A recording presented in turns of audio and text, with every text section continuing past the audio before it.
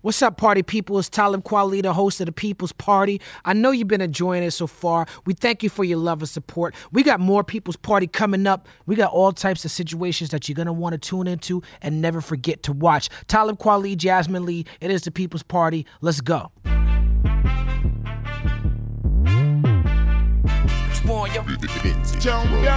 what we done started. Look at what we done started. This the People Party.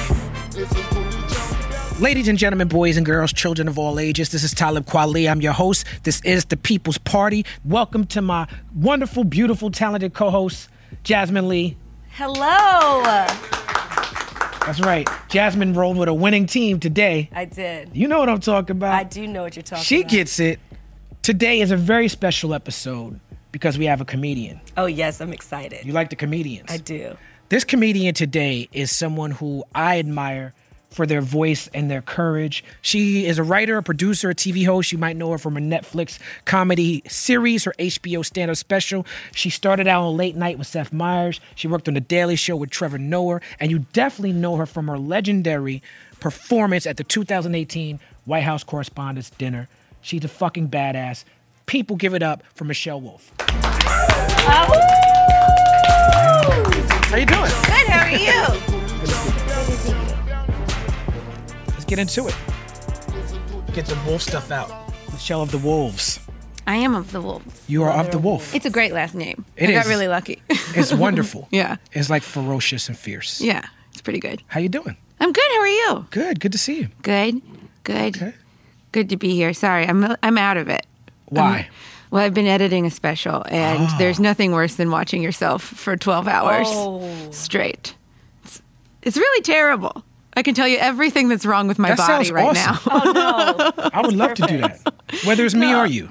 No, it's awful. It's really awful. My one eye closes more than my other. I think my right hand is too big. These are all things you notice. Everyone has a lazy eye. Some people have to drink a little bit before it's shown. But. Yeah, well, mine is all over the place. So you're focused on your flaws from watching yourself. Oh, yeah. I don't know if I've ever looked at myself and said anything positive. What about you, Jan? I mean, I tend to find a little bit of positive things to say about me. Some might say I find too many positive things to say about me, but that someone is not me. Okay. You talk a lot about, or joke a lot about your voice. Yeah. When did you notice that your voice was different than everyone else's? I started doing the announcements in 7th grade when I was in middle school. I do the morning announcements, and then that's when I noticed that it was like on the loudspeaker. Yeah, Okay. yeah. Man, that's perfect. Yeah, and then people were like, I had a co-host, and every co-host I had, they had like a human voice, and then I'd be like, "Good morning, it's Thursday," and everyone would be like, "No, that's a little aggressive." I did the morning announcements too, and people also talked about my voice, but for the opposite reason of yours. So it's super deep and raspy, like a man's. Yeah, well, that's what people think is like cool and sexy. I Now. never get Smoker's voice. Yeah. Yeah. Yeah. When I have a cold, You sound it's really great. Yeah. I'm on the last Tribe Called Quest album, and I did the verse, and it was cool. And Q-Tip was an excellent vocal producer. But then he was like, "Something missing. I need you to come in and do the vocals again." And I was in Florida, and I was in Florida trying to get over a cold. I had a show, and I stayed extra days to get the sun in me, some vitamin D. I'm like, "I have a cold." He's like, "Perfect. Come today. Come right now." You having a cold is exactly what I want you to sound like on this record. Wow. And I recorded with a cold. That's perfect. That's when I'm the best. The only other time I did Fresh Air with Terry Gross, and she she has like a whisper voice. Yeah, the NPR voice. Yeah, the whole time I was just like, yeah, and then I was also like, I felt like I had to match her. I didn't want to like break. Right, it was like a whisper off. Yeah. I don't know how to whisper. Now, you grew up in Hershey, Pennsylvania? That's correct. When I was a child, a wee lad in my salad days, going to Hershey Park in Hershey, Pennsylvania was a huge deal. Yeah. It was like, oh my goodness, like it's not just chocolate, but it's an amusement park. Oh. Yeah, man. So what was that like? Were y'all just over it? Yeah, well, it was really fun because the park used to close. It closed at 10, but at 9:30 you could go in for free. So we used to all Tricks go. of the trade. For a half hour? Yeah, so Oh, we wow. would go in at 9:30. There was like this spot we knew to park to like we'd run in the park. We'd ride a roller coaster for like until they were like, you guys got to get off. Right. And then we'd leave. So it was just fun. Wow. Wow. But I also worked at a Subway sandwich place that was in the park, and that wasn't as fun. Because Subway sandwich has a distinct smell. yeah, I hear that's from the bread. it's from the bread, and also it was the Subway that was by the water portion of the park. So there was like the bread smell plus the chlorine smell. Oh. And This is there's like all the these- the like true Hollywood stories of Willy Wonka's chocolate factory. Subway Yeah. should be half off with all the smelling and the it's gross. scandals, and Yeah. they Well, should just be giving it away at this point. the fact that they didn't go under after that Jared Oh, scandal yeah. is a testament to their sandwiches. They can survive like roaches. You can, yeah. You survive a pedophile scandal. Right. You're like they made Jared their guy too. Like he was the Subway guy. yeah, and you go-to. know, after he lost weight, he had more kids after. Right. Like he was able to pedophile more. Right. He was able to move faster. That's Yeah. terrible. That's our sponsor, by the way. Yeah, well, And you know what? They knew. the sandwiches aren't bad. Wait, is it really our sponsor? No, it's not. Oh, okay. We don't have a sponsor. I was gonna say, It's the where's our People's free Party, sandwiches? Jasmine. All right. We're sponsored by the love of the people. And you know what? Also at that Subway, they a lot of articles said that they knew about it. That people were already complaining about Jared, and they were like saying like, oh, he shouldn't be going to schools and to speak and stuff, and they still was letting him speak. So I don't know how they got over that. We talk about comedy and just everything being a lot more PC. Yeah. And sometimes comedians and actors and people in this generation are getting penalized for things back in the days because we're a lot more aware Right. of things. And sometimes that's not good. But I think I like the fact that we're a lot more aware of how bad pedophiles are. Yeah, I think that's a good one to be more Yeah. on top of. Yeah. Yeah. At I any agree. time, if you were a Chester, you should be clinked up. And it doesn't Right, because matter. I look at entertainment and stuff from back in the days, and it was like our society is just recently, maybe in the last 10, 15 years, decided that pedophilia is a bad thing. You know what I'm saying? Well, it's like how good do you have to be at something to get away with pedophilia? You know, like Yeah. Jerry Sandusky must have been great. It's the power of the jam. It's like Yeah. Gerard Carmichael has a bit where he talks about talent outweighs morality. Yeah, all the time. I have this theory that you only have like so much, like you only have so much good, and if it's all towards one thing, then you're going to be terrible in the rest of your life. Right. If you're really excellent at one thing, you're probably going to be terrible at the rest. Like Steve Jobs, excellent at like tech and selling tech. Bad dad, like there's God doesn't give you too much. Yeah. He wants to humble you. Right. Yeah. Now you were at Bear Stearns and J.P. Morgan in the time that led up to the financial crisis, and now you are famously politically progressive comedian. How do you feel about Wall Street right now? What kind of advice would you have for people working in that type of job? Wolf on Wall Street. Sorry. Patty. A friend of mine's trying to get that nickname to stick for like 3 years. Trying to make fetch happen over there. I'm sorry. That was a very bleak time in my life. Wow. It's the craziest part about working at Bear Stearns, because I was there when it collapsed. I was there the day Bear Stearns collapsed. I was there after the weekend when there was like a $2 bill taped on the doorway, and you just after JP Morgan bought them, and you just over like the course of several months saw people get fired every week, and you saw people that had worked they had spent their whole careers invested in this company, in Bear Stearns. Like they worked from their bottom up. They were invested in the stock, and they lost almost everything. Not to mention all the people that also did, but like it was really bleak to see how little they cared. And even to this day, like I don't invest in the market at all. I don't trust it at all. From your experience. Yeah, and like I know people are always like, no, it's long term. Long term's it evens out. But if you're retirement age when something like that happens, you're screwed. Like anyone that was like wanting to retire around 2007, 2008, they would either have to retire with nothing if they were heavily invested, or they could work for 10 more years until it bounced back. So I think banks are terrible. There are good people that work there. I genuinely had good bosses who were like invested. They love the market. But in general, the places are, if you're looking at things that are wrong with America, you could name banks. Clearly a lot, but the banks are number one. That's why I keep my money underneath my mattress. Don't say that. I'm just kidding. I don't have any money in my house. What are you talking about? So how did you get from that to comedy? Well, the first couple months working at the bank, I did like it. Like there was something about wearing a suit and like being around all these powerful people that I was like, yeah, maybe I could do this, you know? And then that lasted for a couple months. And then I was like, no, everyone here is very mean and this place is not good. And it's making me mean and angry.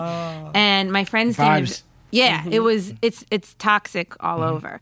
But my friends came to visit me, and I should also say I did very well at the bank. Like it wasn't like people You were good like, at your job. I was good at my job. I kept moving up, and I still was like, this is a bad environment. Like what you have to do to keep moving up doesn't feel good. My first day at the job, I started out as an assistant to the CFO of the private bank, and the first day, he hadn't had an assistant for a while. So the woman who was sitting in front of me, who was assistant to the CEO, had been working with him. And I walk into the office. He holds up this like tan-colored moleskin notebook. And he was like, this is the color I like my coffee. Wow. And he goes, go get that. Oh. And then, so I went to the coffee shop. I tried to like match it. 80s movie villain type shit. I tried to match it as close as I could. And then I came back and I brought it to him and he opened it up and he goes, Amy, she does it better than you. Oh, shit. And so then immediately she Felt that hated in me. my heart. It's like Devil Wears Prada. Yeah, that was like this. Every like Miranda. Wall Street movie you've ever seen of a powerful boss. Yes. Like that's all of it. Yeah, it was. And that was like, that's my first day. Like, that's Right. like, okay, this is the environment. I got to like compete. Right. Which I am very competitive. Right. But yeah, I mean, like for a little bit, it was fun to wear like suits and be in an office and feel like that you have like a little bit of power. And I could see how people could really get locked into that. But my friends came to visit me a couple months after I started working there, and we went to see a taping of SNL.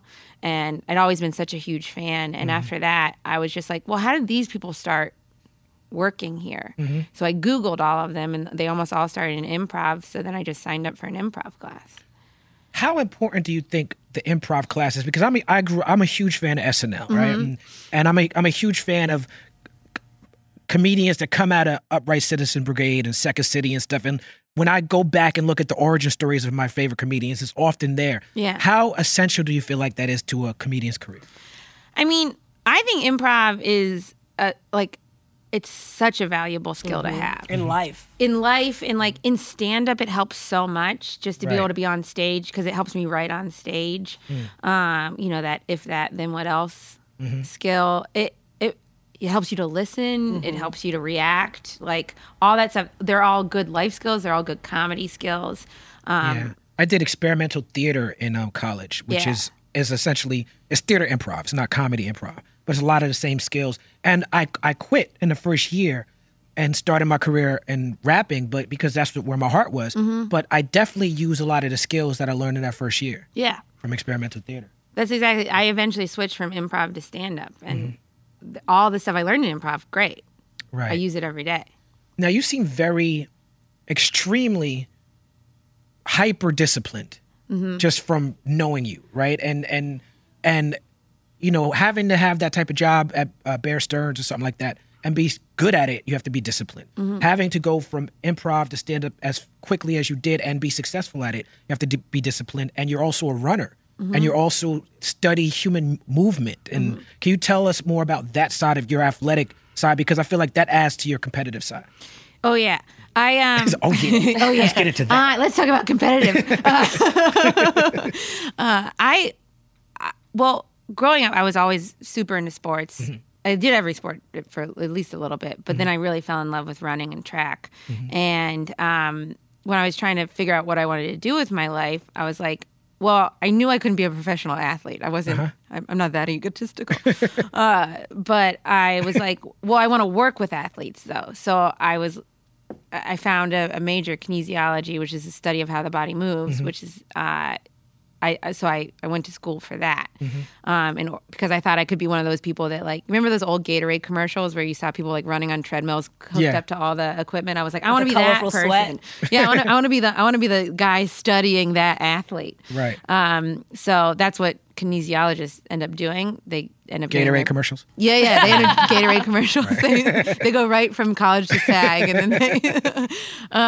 But yeah, so I started studying that. I loved it. I mean, I loved anatomy. I loved biomechanics. I loved exercise physiology. I worked in this cardiovascular physiology lab.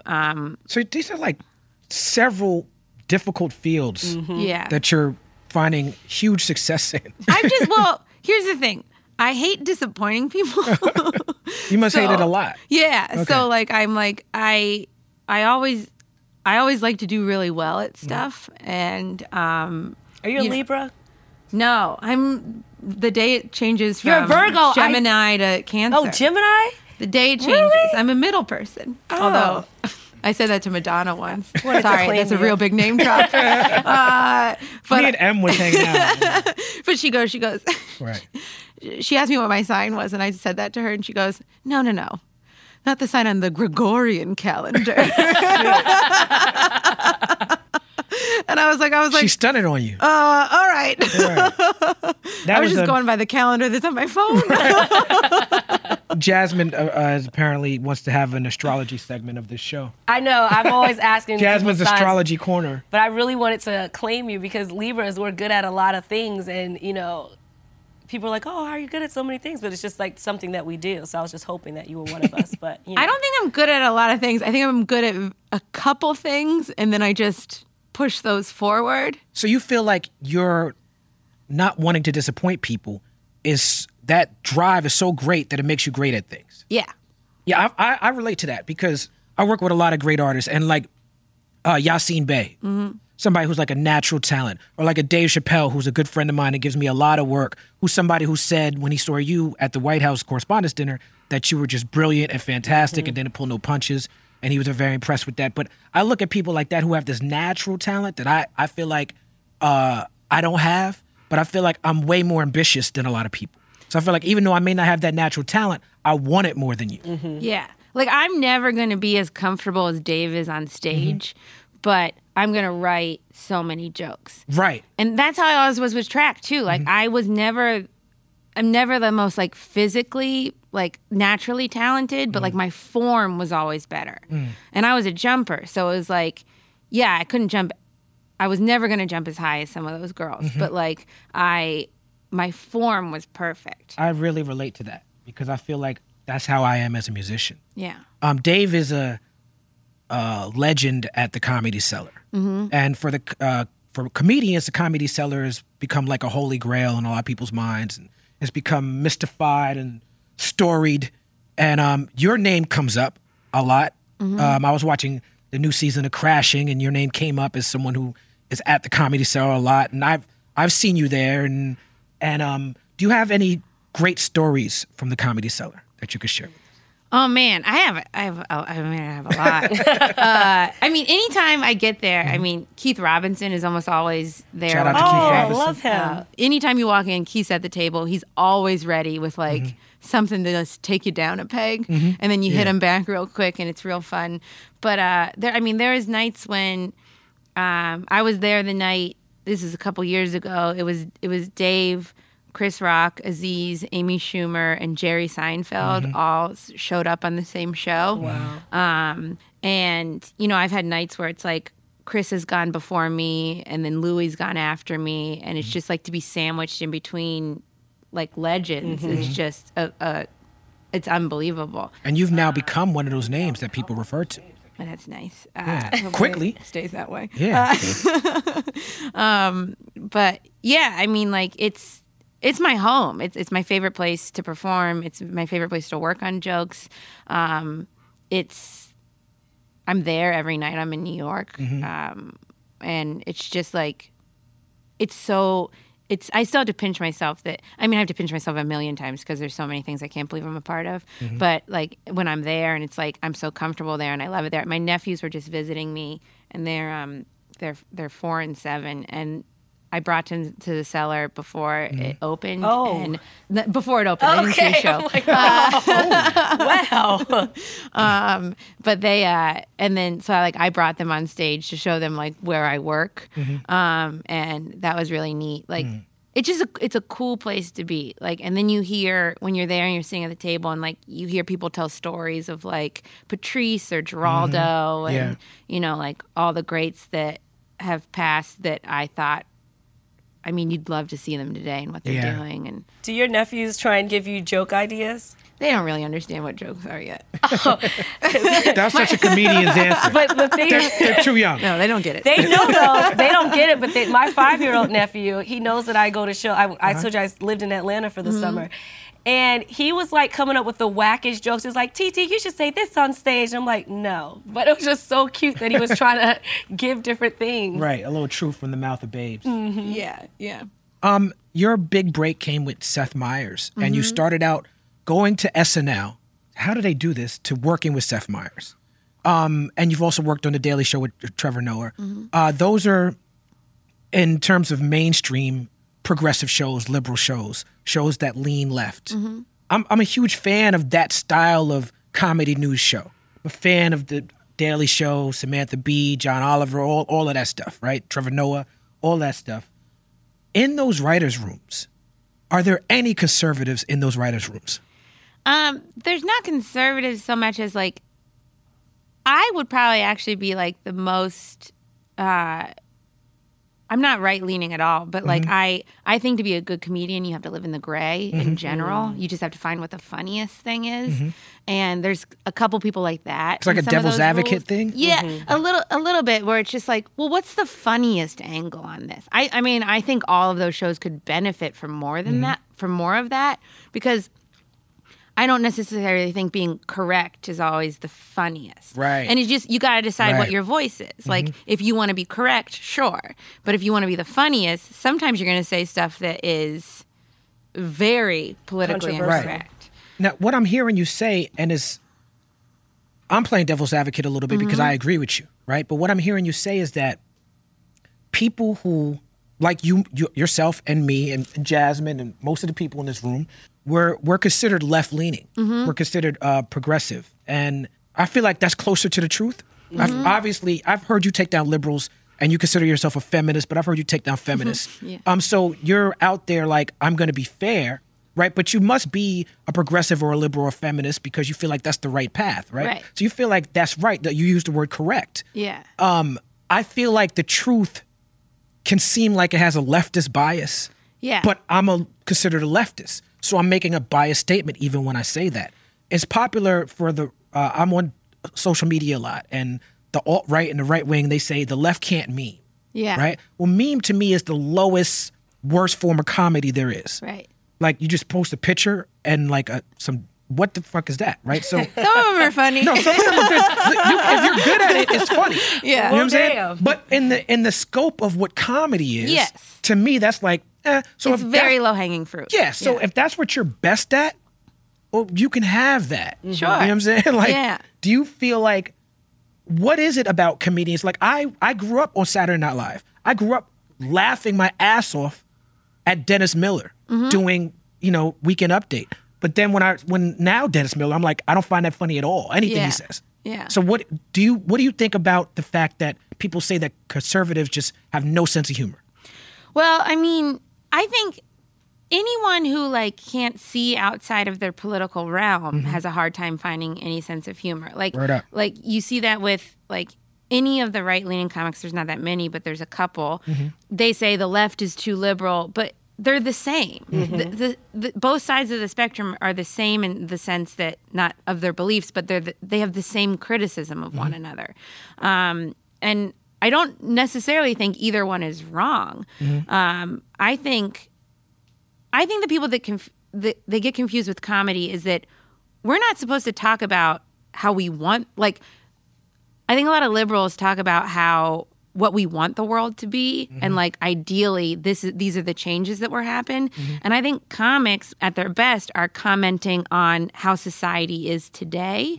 And so sometimes it makes you seem like you're saying something politically incorrect, but you're like, well, we live in a politically incorrect world. This is what's happening. So I'm commenting on what's happening. I'm not. I'm being honest. I'm not being ideal. And I think that's where kind of things get a little blurred right now, where it's like, yeah, of course, I'd love for things to be better in the world, but I have to comment on the world as it is today. I just think that the left just sees.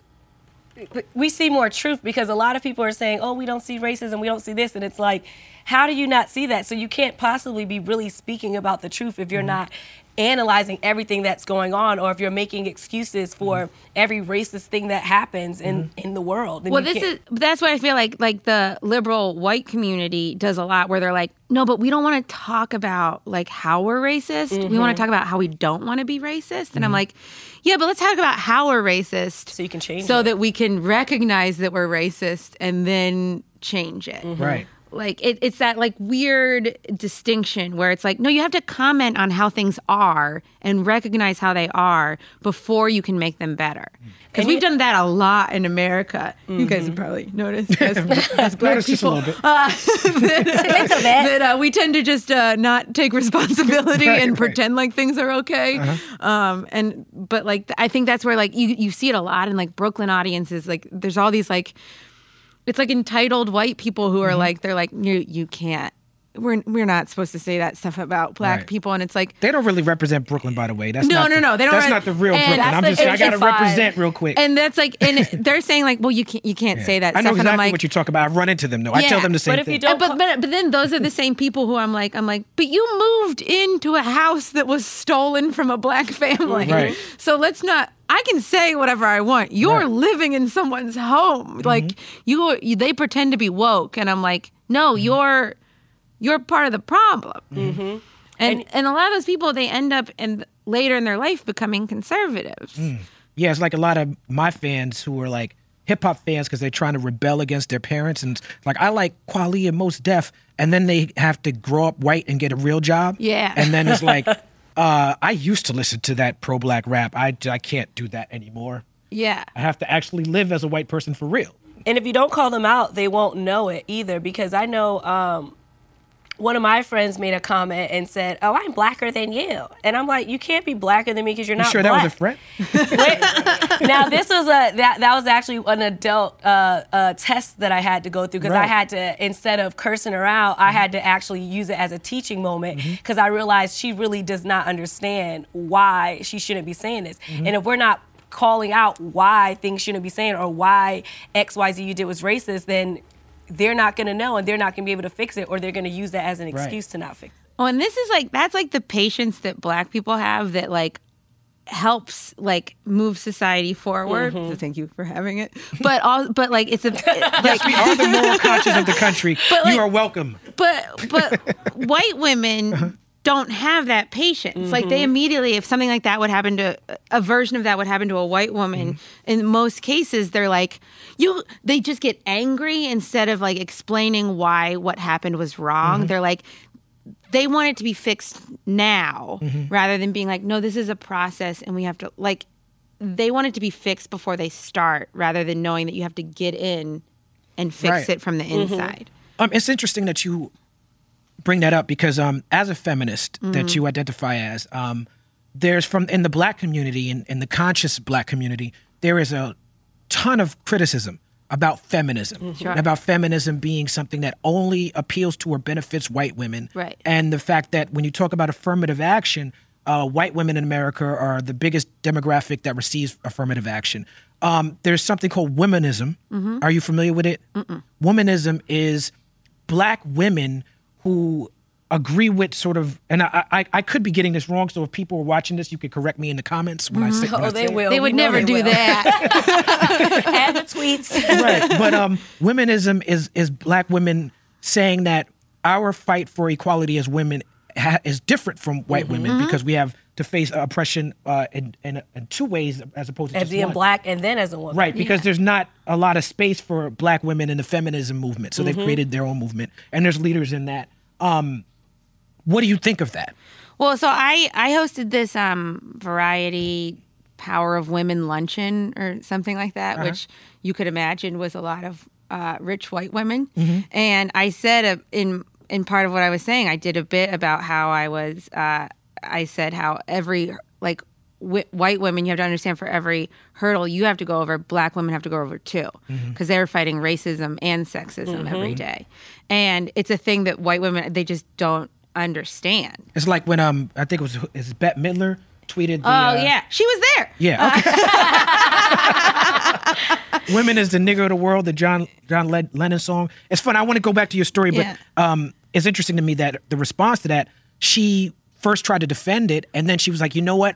I'm taking in this information, and you're right, I didn't know. And back in the days when that song was out, no one had a problem with it. And it's like, hold up, we had a problem with it. Right. You know what I'm saying? But go ahead, please. Yeah, well, but that's the thing. It's like it's all these like white women who they think they're making all these like big moves, and I'm like, you're ignoring so much of society. Like It doesn't involve them. yeah, like the idea that like I would say white women might be the biggest problem in the country.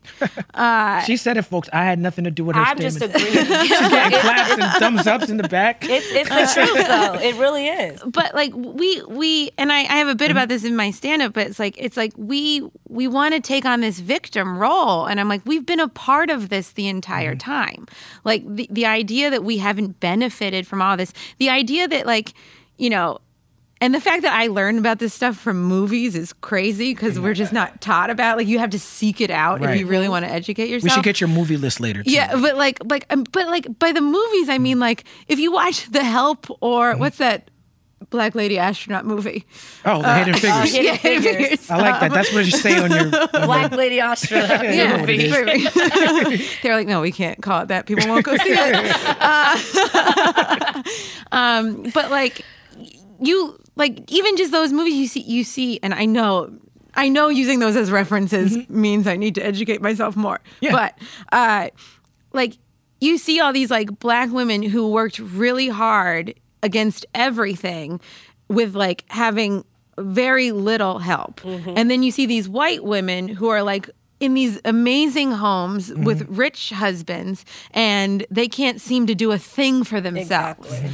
And they act like they're just like, well, things have been so hard for us. And it's like, have they? Or were you just lazy? Right. You know, like, were you just complacent? Were you comfortable? And I say that, it's like that's what, I don't want to do the bit, but that's like, that's where I think white men were really smart.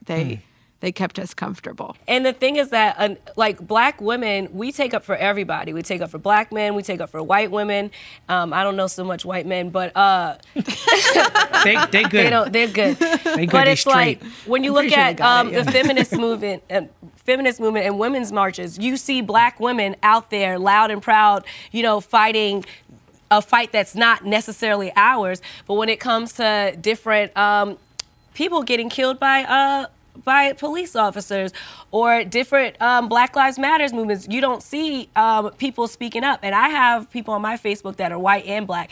And it's a distinct difference when there is a woman's rights matters where everyone's speaking up, and when there's a black matter and there's no white women speaking up at all. And it's just not like, come on, help us out so we can help you.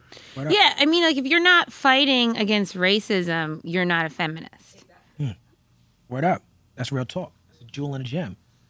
Speaking of left and right and all that, college campuses are essentially incubators for, at this point, a lot of college campuses for like far left ideals. And there's a lot of comedians, Chris Rock, Dave Chappelle, some of the best, who've pushed back against some of the PC policing that's happened on college campuses. What do you feel about that? I do colleges. I don't change my set at all. I think a lot of it is there's like this Twitter world and then there's like the real world. And I do think a lot of times in college campuses, like you do get people that are a little bit more sensitive and like it's just because they haven't experienced the world yet. Right. And yeah, if they hate what you say on stage, they hate what you say. But like if they're being honest with themselves, they'll probably confront that in the next couple years anyway. It's a good way to look at it. I don't mind doing them. It's a great paycheck. Mm-hmm. And, you know, if it doesn't get the laughs, it doesn't get the laughs. Mm-hmm. But, you know, like I'm not. So you're like, I'm doing my job. It's Yeah. like I'm me regardless of what the environment is. Yeah. Like someone said this about my set not too long ago, and I took it as a huge compliment where they were like, there's some artists who give the people what they want. And then there's some artists that are like, this is who I am. You can get on board if you want. And he was like, you fall in that line. And I was That's like, right. oh, thank you. That's what the White House Correspondents' Dinner was about. Yeah. Me as an artist, that's really where I got familiar with you as an artist, and I feel like a lot of people did. It was such a release for me. When Trump was in office, there was a week when he first got in office. Right? I'm already wishing he was gone, right? When he first got in office. Just kidding. I don't want No, that. no, we're not even speaking that Comedian, it's negativity. funny, it's jokes. She White women got us into this mess. Sorry, I'm sorry. No, it will keep us. I'm sorry. We'll keep us in. she just joined the 52%. I was so incensed at this press conference he did, where this Hasidic Jewish reporter got up to ask him to try to give him a layup on the anti-Semitism. He was like, "You sit down," and then April Ryan or someone stood up. He was like, "You shut up," and I was just like, "How is this happening?" And us as a country were just sitting here and taking it. Yeah. And so I went out and I organized protests. I was out in D.C. For a week in the park outside near the White House, telling everybody. I was on Twitter and Facebook and Instagram. I'm like, meet me here at the park. We're going to protest. We're going to show up every day until he leaves. And every day about 20, 30 people showed up. And I was there for a week and it started getting cold. But I did. This is how mad I was. I stopped everything. Yeah. I looked at my shows and I'm like, I could take some time off. I was like, I'm just going to be in D.C. until he's gone. Yeah. That's how I felt. And so after I got over that and went home, I watched you at the Correspondents' Dinner. And I'm like, that's exactly what I needed. I needed someone. He wasn't there in the room, right? No. But he was so upset that he tweeted the next day. And did they just really, really, really, really not know who you were? Or they knew who you were and they thought they could contain you? I think they thought since I'm, I don't know how much they watched of my HBO special. I also don't think my HBO special is that offensive at all. Right. And I don't know if it's really about Trump or politics. No, there's no really. There's a Hillary bit in it. Yeah, but it's and not, you're like, Hillary is like I call her a bitch, yeah. So they're like, her. That's what we want. Yeah. Oh, yeah. Hillary's a bitch lady. Get her. Let's get her. And I thought I think they also thought that since I'm a woman, they would be like, well, she knows, she'll be polite. When I was doing a sound check, the woman who was in charge of it, she was like, so what's your gown look like? And I was like, oh, I'm wearing a suit. And she goes, I'm wearing pants too. That's like my little stick it to the man. And I was like, oh no, you have no idea what's coming. right. So you didn't do She's your like, jokes at soundtrack at all? No, I didn't run anything by them. If they had asked for a script, I would have given them a completely fake transcript. Wow, that's badass. Well, I'd run the set for like an entire month before it happened, and I somehow it didn't get leaked anywhere. But also, no one knew who I was, which was helpful. But I had all these people that I had sent it to people that have done it before, who had worked on other Correspondents' Dinners, and they were like, that's not going to do well in the room. That's not going to do well in the room. You might want to throw in some of these, like, go after this person or this person because they'll be there and the whole room will get on board. And I was like, I'm not doing it for the room. Right. I'm not like playing a role here. No, I'm not doing this for you. I'm doing it for the people at home. It's the grossest room I've ever been in. Like you saw people, Jeff Zucker from CNN, who they always play this game where they hate Kellyanne. They see each other from across the room and Kellyanne, she comes running over, So you saw big that. bear hug. And I was just like, this is disgusting. And that's just how that because they're whole making world, money anytime they put her on CNN. Oh, yeah. It's They're like what making Les so Moonves much got money. caught saying. He's like, Trump is terrible for the country. He's great for CBS. Great for CBS. He's great for MSNBC. He's great For all for of them. Fox. He's great for CNN. He's great for a lot of the late night TMZ shows. everywhere. Right. Like, yeah, he's And you would know you were in the writers' room for this. yeah. And I do think you need to cover the news and you need to cover what happened, but I think there's a better way to do it than we're doing it right now. Now, after you did what you did on that stage, they stopped letting comedians come. Yeah. How does that make you feel? Very happy. Yeah, I mean, it's very funny to me that they got a historian this time, and that's great. Right. He's fine. Right. I have And you'll nothing always against be that guy. person. But yeah, I mean, I'm very happy that it's broken. It should never have existed in the first place. That's the point, right? To break that system, right? Yeah. It's Now- all access journalism, and it's gross, Right. and it's, Speaking of access journalism, can we talk about Sarah Sanders Huckabee's smoky eye? okay. Now, you got a lot of flack and pushback for a joke about her smoky eye, about how she makes it and what she uses to make it. I think that the right wing and the conservatives, they needed something on you. So they invented this narrative that you went after her weight or you went after her looks. Was there any real threat there at some point? Because I know that they can be very nasty. Well, first of all, I don't think the right came up with that. I think the media came up with that narrative to take away from what I said at the end, which was that you're all profiting off of him. Right. So I think they picked that because they were like, we'll make it about her looks. And Right. So you became an enemy of the people who were profiting off of, Clickbait. regardless of Exactly. political affiliation. Yeah. The And people, then okay. it's very easy for the right to leap onto that. Right. Like that was, they're like, oh, you can't make fun of her looks. And for all these, all the people on the right who are like, the left can't take a joke and all this stuff. I'm like, I made a joke about eye makeup and you guys got mad about that. So let's just keep that Right. hypocrisy. But you did say to Trump when he said that you bombed badly that you'd bet that he'd be on your side if you killed a journalist, which is a Yeah. great joke. I love it. That was when Because that's a little deeper than the smoky eye thing. well, that was like right after that Saudi journalist got Right, killed, right. And he wasn't, and he took the side of Saudi Arabia. Yeah, I mean, I don't know. I like that tweet. Donald Trump. It's a good tweet. Donald Trump almost he pisses me off the fact that we have to disrespect him so much because it's like I'm an American, so it does kind of suck that people just are talking to the president any type of way, but he deserves to be talked to this way, and it's just like, why don't you act right so we can respect you? Like, it's just freaking annoying. Well, I think there's like misplaced rage, and Trump is bad. I'm not saying he's not, but I think there's misplaced rage where I'm like, he's just he's like the head of the pimple, Right. there is so He's a much symptom. there's Mitch McConnell, I think, is the worst person, and he's been in government for decades. Right. There's Right. he has been controlling the country pretty much, and we're not focusing on him at all because we have Trump and he's saying all this stuff and he's tweeting all this stuff. Meanwhile, Mitch McConnell's in like the cogs of the clock, just being like, no, we'll do it this way and this puppet way. We'll take master. from here, we'll take from there, and he's been running the whole thing the whole time. And I think the left is broken too. I don't know. I think there's a million things you could say that's wrong with the government, but Trump is not the worst part. He's just the most vocal. And there's something nice about it when it's like anytime they threaten to take down the Confederate statues and then like all these people from the town come out and they're like, no, you have to keep them up. It's our history. It's like, I like when that happens because then you're like, all right, there are the racist people. Right, I agree.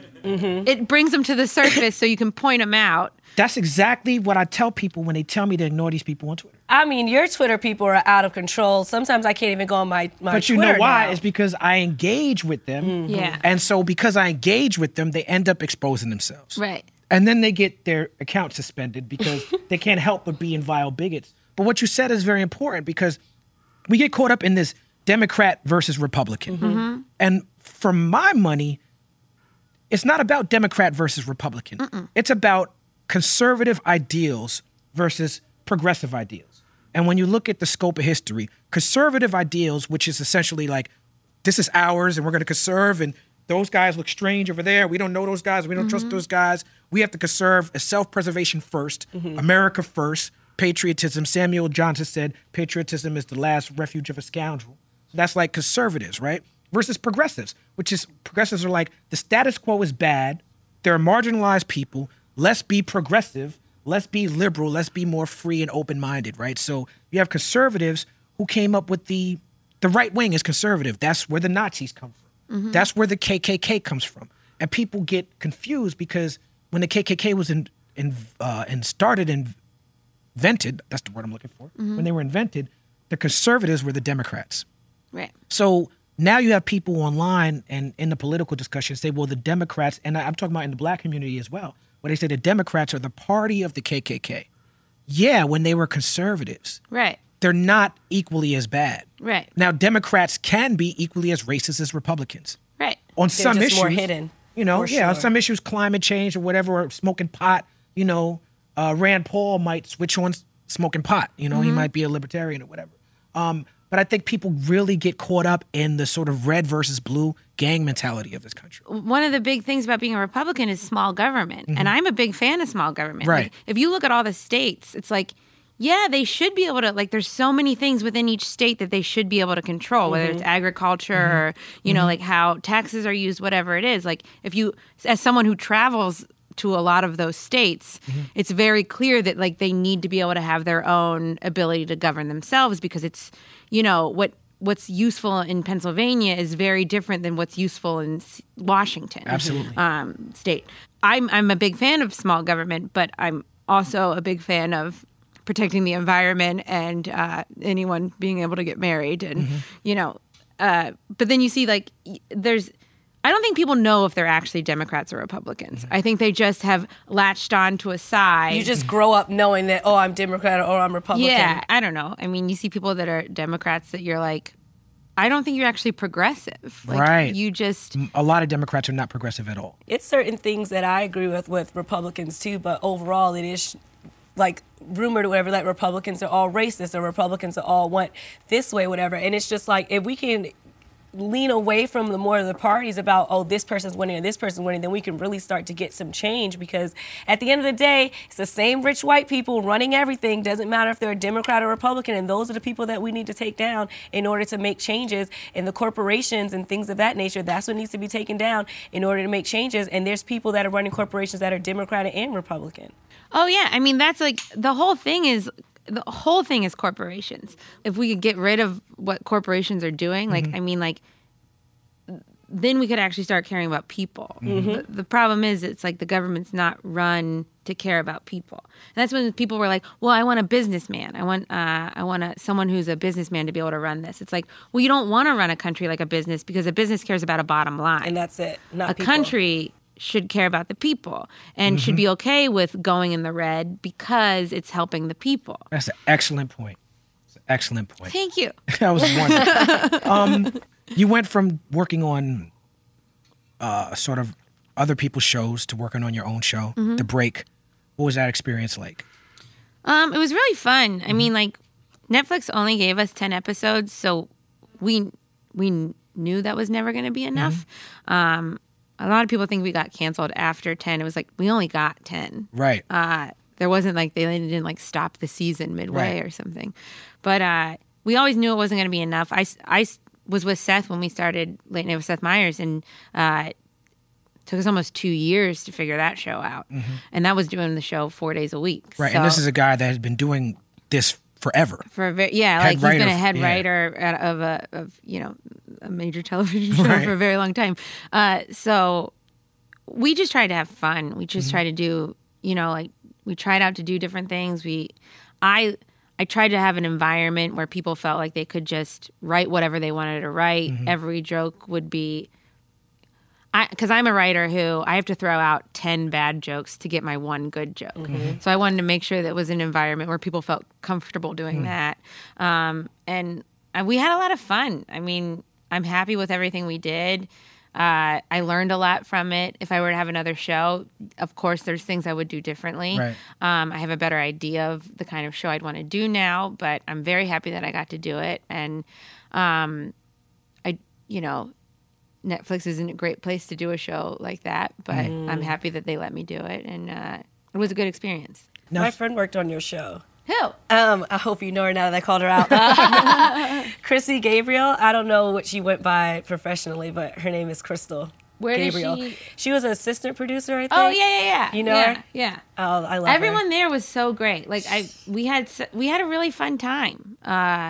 But you know, we just need more runway. I was going to say that sometimes it takes you having a show and, you know, like you said, to figure out what you want. So now when you have your next one, you're already going to be able to check off like, okay, this worked, and this doesn't work or whatever. So you'll be able to flourish even more. Yeah, and like I let myself be influenced a little too much by the Correspondence Dinner, where it was like we were already prepping for the show, then the Correspondence Dinner happened, and people were like, well, now go in this direction, and I was like, yeah, maybe we should go in that direction a little, and I was like, no, I should have stayed on course. I should have stuck to my guns a little bit and kind of just made it the show that I really wanted it to be. I think people expected me to do more political stuff. Right. I'm not a really political comedian. I've just worked on political things. Yeah, that's what I like about your set, is that you labor to be fair, and not at the expense of the comedy, of course. Like it's got to be funny first. Yeah. But you're not out here trying to be like, you know, really biased to one-sided. Yeah, I'm trying to let people see my opinion, my point of view, and I use every joke. I argue it almost like a legal case where I'm like, I try to cut people off before they can get mad. Like I know if I'm like, this is what people are going to get mad about. I'm going to negate all of those things so they have no ammunition. I mean, they can always find a way. Bloggers find a way. Oh my God. That's their job, isn't it? Sorry. Now, speaking of Netflix, Amy Schumer and Monique, as comedians who happen to be women, spoke out about feeling like Netflix was unfair to them as women. Did you have any of those same issues?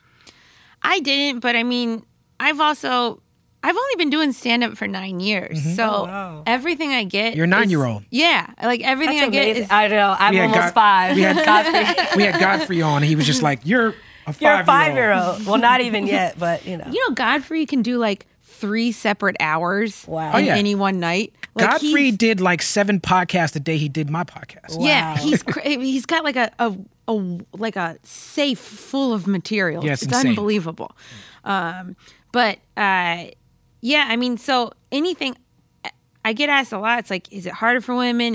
Are you treated unfairly? It's like I've moved so quickly that I just can't relate to what they're going through. Yeah, Monique has put a lot of time on the road, She's put a lot of time and in then movies and TV and she's had to do the dirty work too. Yeah. You know, like she's had to put her head down and probably do stuff that she didn't like. Like she's really had to put the work in. And I think, you know, she feels like, and probably rightfully so, that she deserves more. That's the problem when you just use an equation to figure out what you should pay people. Yeah. I think Amy was already making a lot of money, so I don't Right. really can't comment on how much more she should have been making. I you know, like, it's a weird thing with pay equality where it's like, it does have to do with profit and numbers and like how much people bring in and all that stuff. It's like, and then there's cultural currency. yeah. You know, me as an artist, my numbers in the music industry are not the same as some other of my peers and contemporaries, but my cultural currency may be higher than some of them, Yeah. depending on where I stand. I have Get By is my song. That's my free bird. Yeah. Right. That's where I got it. What's your free bird? Or do you have one? Is there a bit or comedy? Do people expect you to roast Trump whenever you show up? They expect me to roast Trump all Okay. the time. I don't have a single Trump joke. I remember I was in Burlington, Vermont, which is a very liberal town, but So they came for it. hilariously liberal in a way where you're just like so liberal that it's probably conservative again.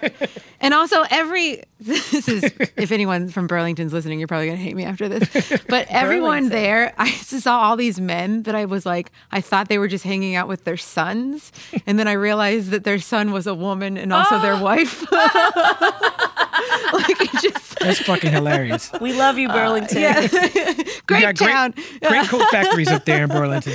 But like Burlington. But I was every show, I swear, if I had stopped the show and said, listen, you know what? Enough with comedy. Tomorrow we have to go and march. They would have been like, yeah. Like that's what they came for. With that Right. voice. I'm just there trying to do like, the end of my set's like 12 minutes of dick jokes, Yeah. like it's not necessarily highbrow Right. or political. Right. But You have fart jokes, dick jokes, all that. I love a fart joke. I I, know. love a poop joke. I mean, Yeah, come man. on, bring it on. Get nasty with it. Yeah, you have one of my favorite fart jokes of all time. Thank you. Thank you very much. The rape whistle fart joke. Thank you. It's a good one. Thank you. Why do you feel like you were, because you said that you were fast tracked, so you didn't really have to go through a lot of things. In 9 years, like, that is really good, because obviously they always tell you need to wait 10 years or more before you can do anything. Mm-hmm. So do you think that it was like your competitive nature, or why do you feel like you were able to fast track through a bunch of different obstacles that other comedians, and especially women, have to go through? I think a lot of it was timing. I mean, I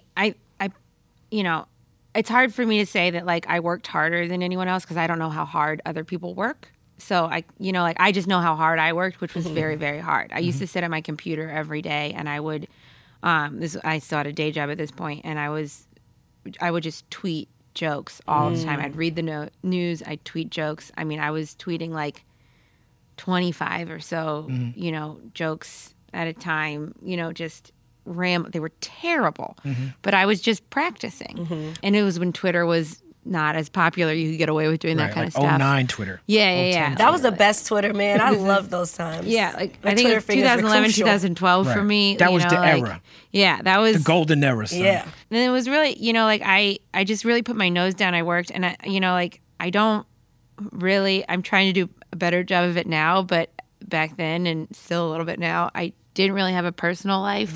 I worked all the time.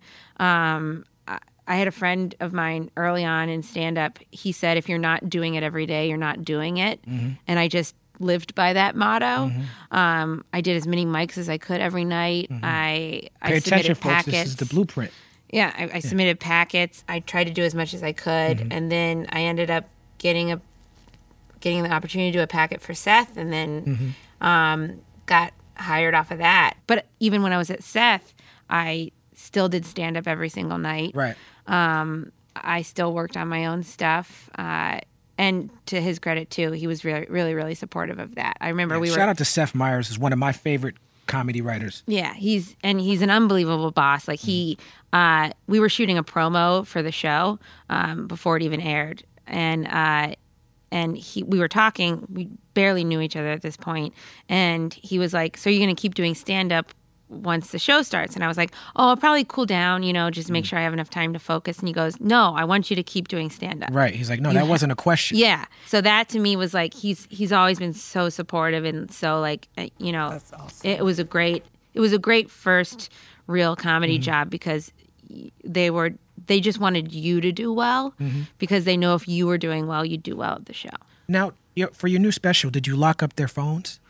I didn't actually. Oh. I didn't. I don't use Yonder and any of those things yet. Okay. I probably will at some point, but I do have people policing the room and Right. slapping phones out of people's hands. She got phone slappers. I paid for phone shows. slappers. But I asked that because you talked about sort of training ground of like trying jokes out on Twitter. And you called your jokes terrible.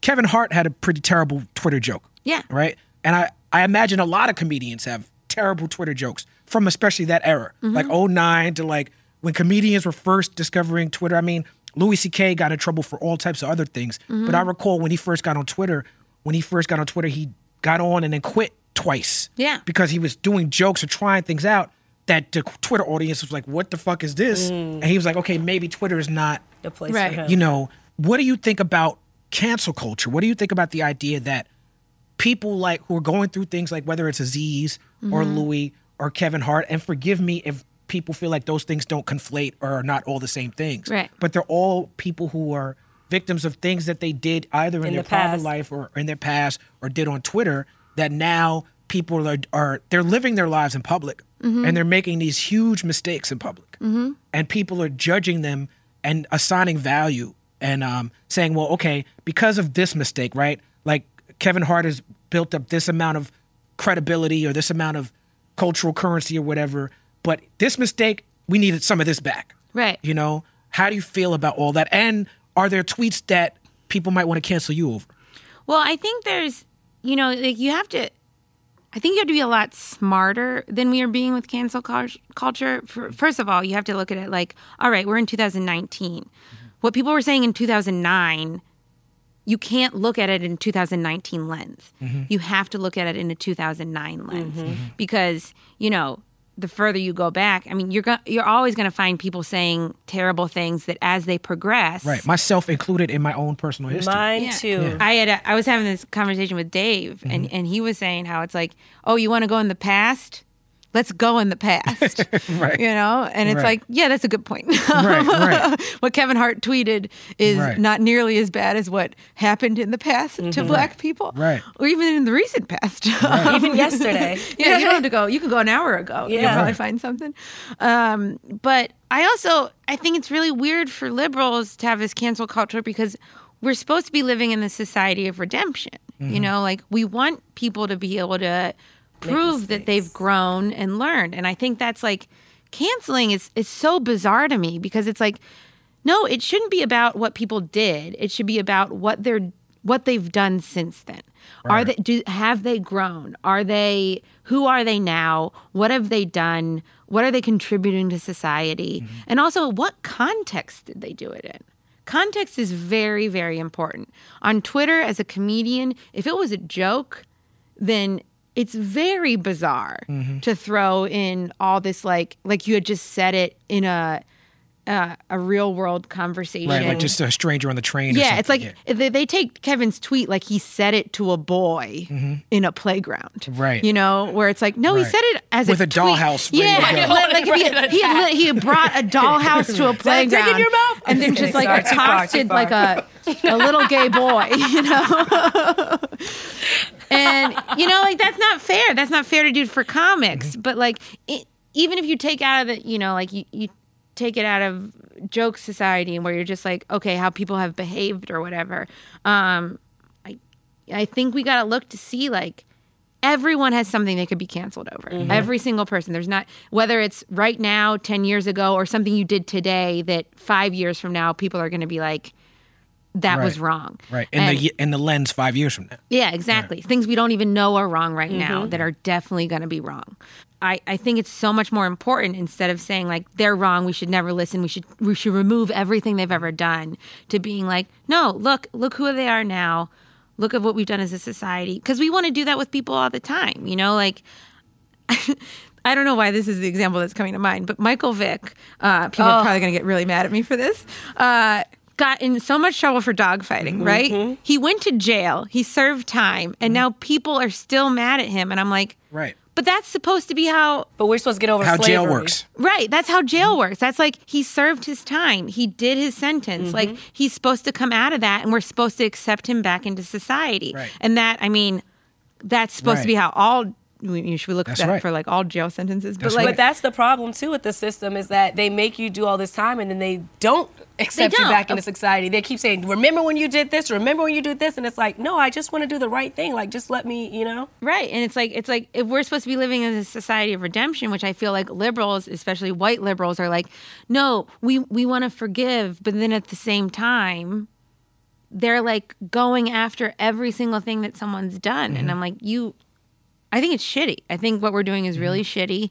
I think it's, it's shitty to the people that were actually involved in the event to begin with, whether it's the person they're mad at or the victim, because we don't know how those victims feel. And a lot of this stuff that we're getting mad at, like we're getting mad. And I put this on, I'm sure there's more people that are doing it, but I put it on white women again, who we're saying like, no, you were offensive and you did something bad and we have to punish you for it. When we didn't even ask if they were offended. Right. It's the idea that it's not about liberation. Right. It's not about wanting to be liberated or wanting to be progressive, which they claim. Yeah. But it's about wanting to imitate those who oppress you.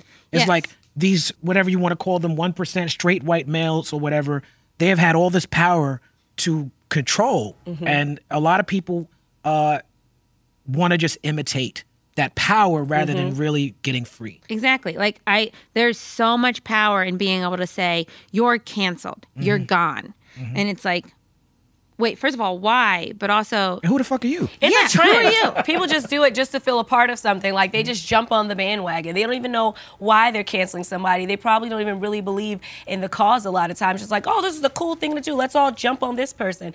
And then it's like, it's never okay to everybody jump and bully on one person. I always feel bad when somebody gets canceled, especially when they're obviously sorry for it. If you rape somebody, something like that, that's different. But if you said something and you're trying to, come back from it, then it's like, come on, let them learn and grow. I just think like it's a power move. That's all it is. It's not about making society better. It's not about, they don't care. They just want, we've always loved this. We've always loved watching people die. Whether it's, metaphorically and canceling, but like Gladiator, public hangings, public burnings, public The gallows. lynching. Yeah, like Gallows humor comes from us watching people, their demise. everyone, back when they used to behead people, that was someone's day. Right. They would leave their farm. Pack a picnic. They'd be like, we're not doing any farm work Right. today. We're watching some We're beheading." going to watch someone die. And it was like a big thing. Everyone loved it. We've always loved watching people die. And that's what we're doing right now. Because it gives you a sense that you're like, in that one moment, no matter how terrible your life is, it's not as bad as that person. Yeah, That's exactly right. that is what it is. That's why people watch Love and Hip Hop too. what is wrong with Exactly. That's my stories. I watch it because it's my stories. It's I like would Young like and the to- Restless. I would like to thank you for standing on the side of restorative justice when it comes to the prison thing. A lot of people don't understand that. I would like to thank you for being you. I would like to thank you for being on the People's Party. Ladies and gentlemen, Michelle Wolf. Thanks for having me. Sorry about my voice.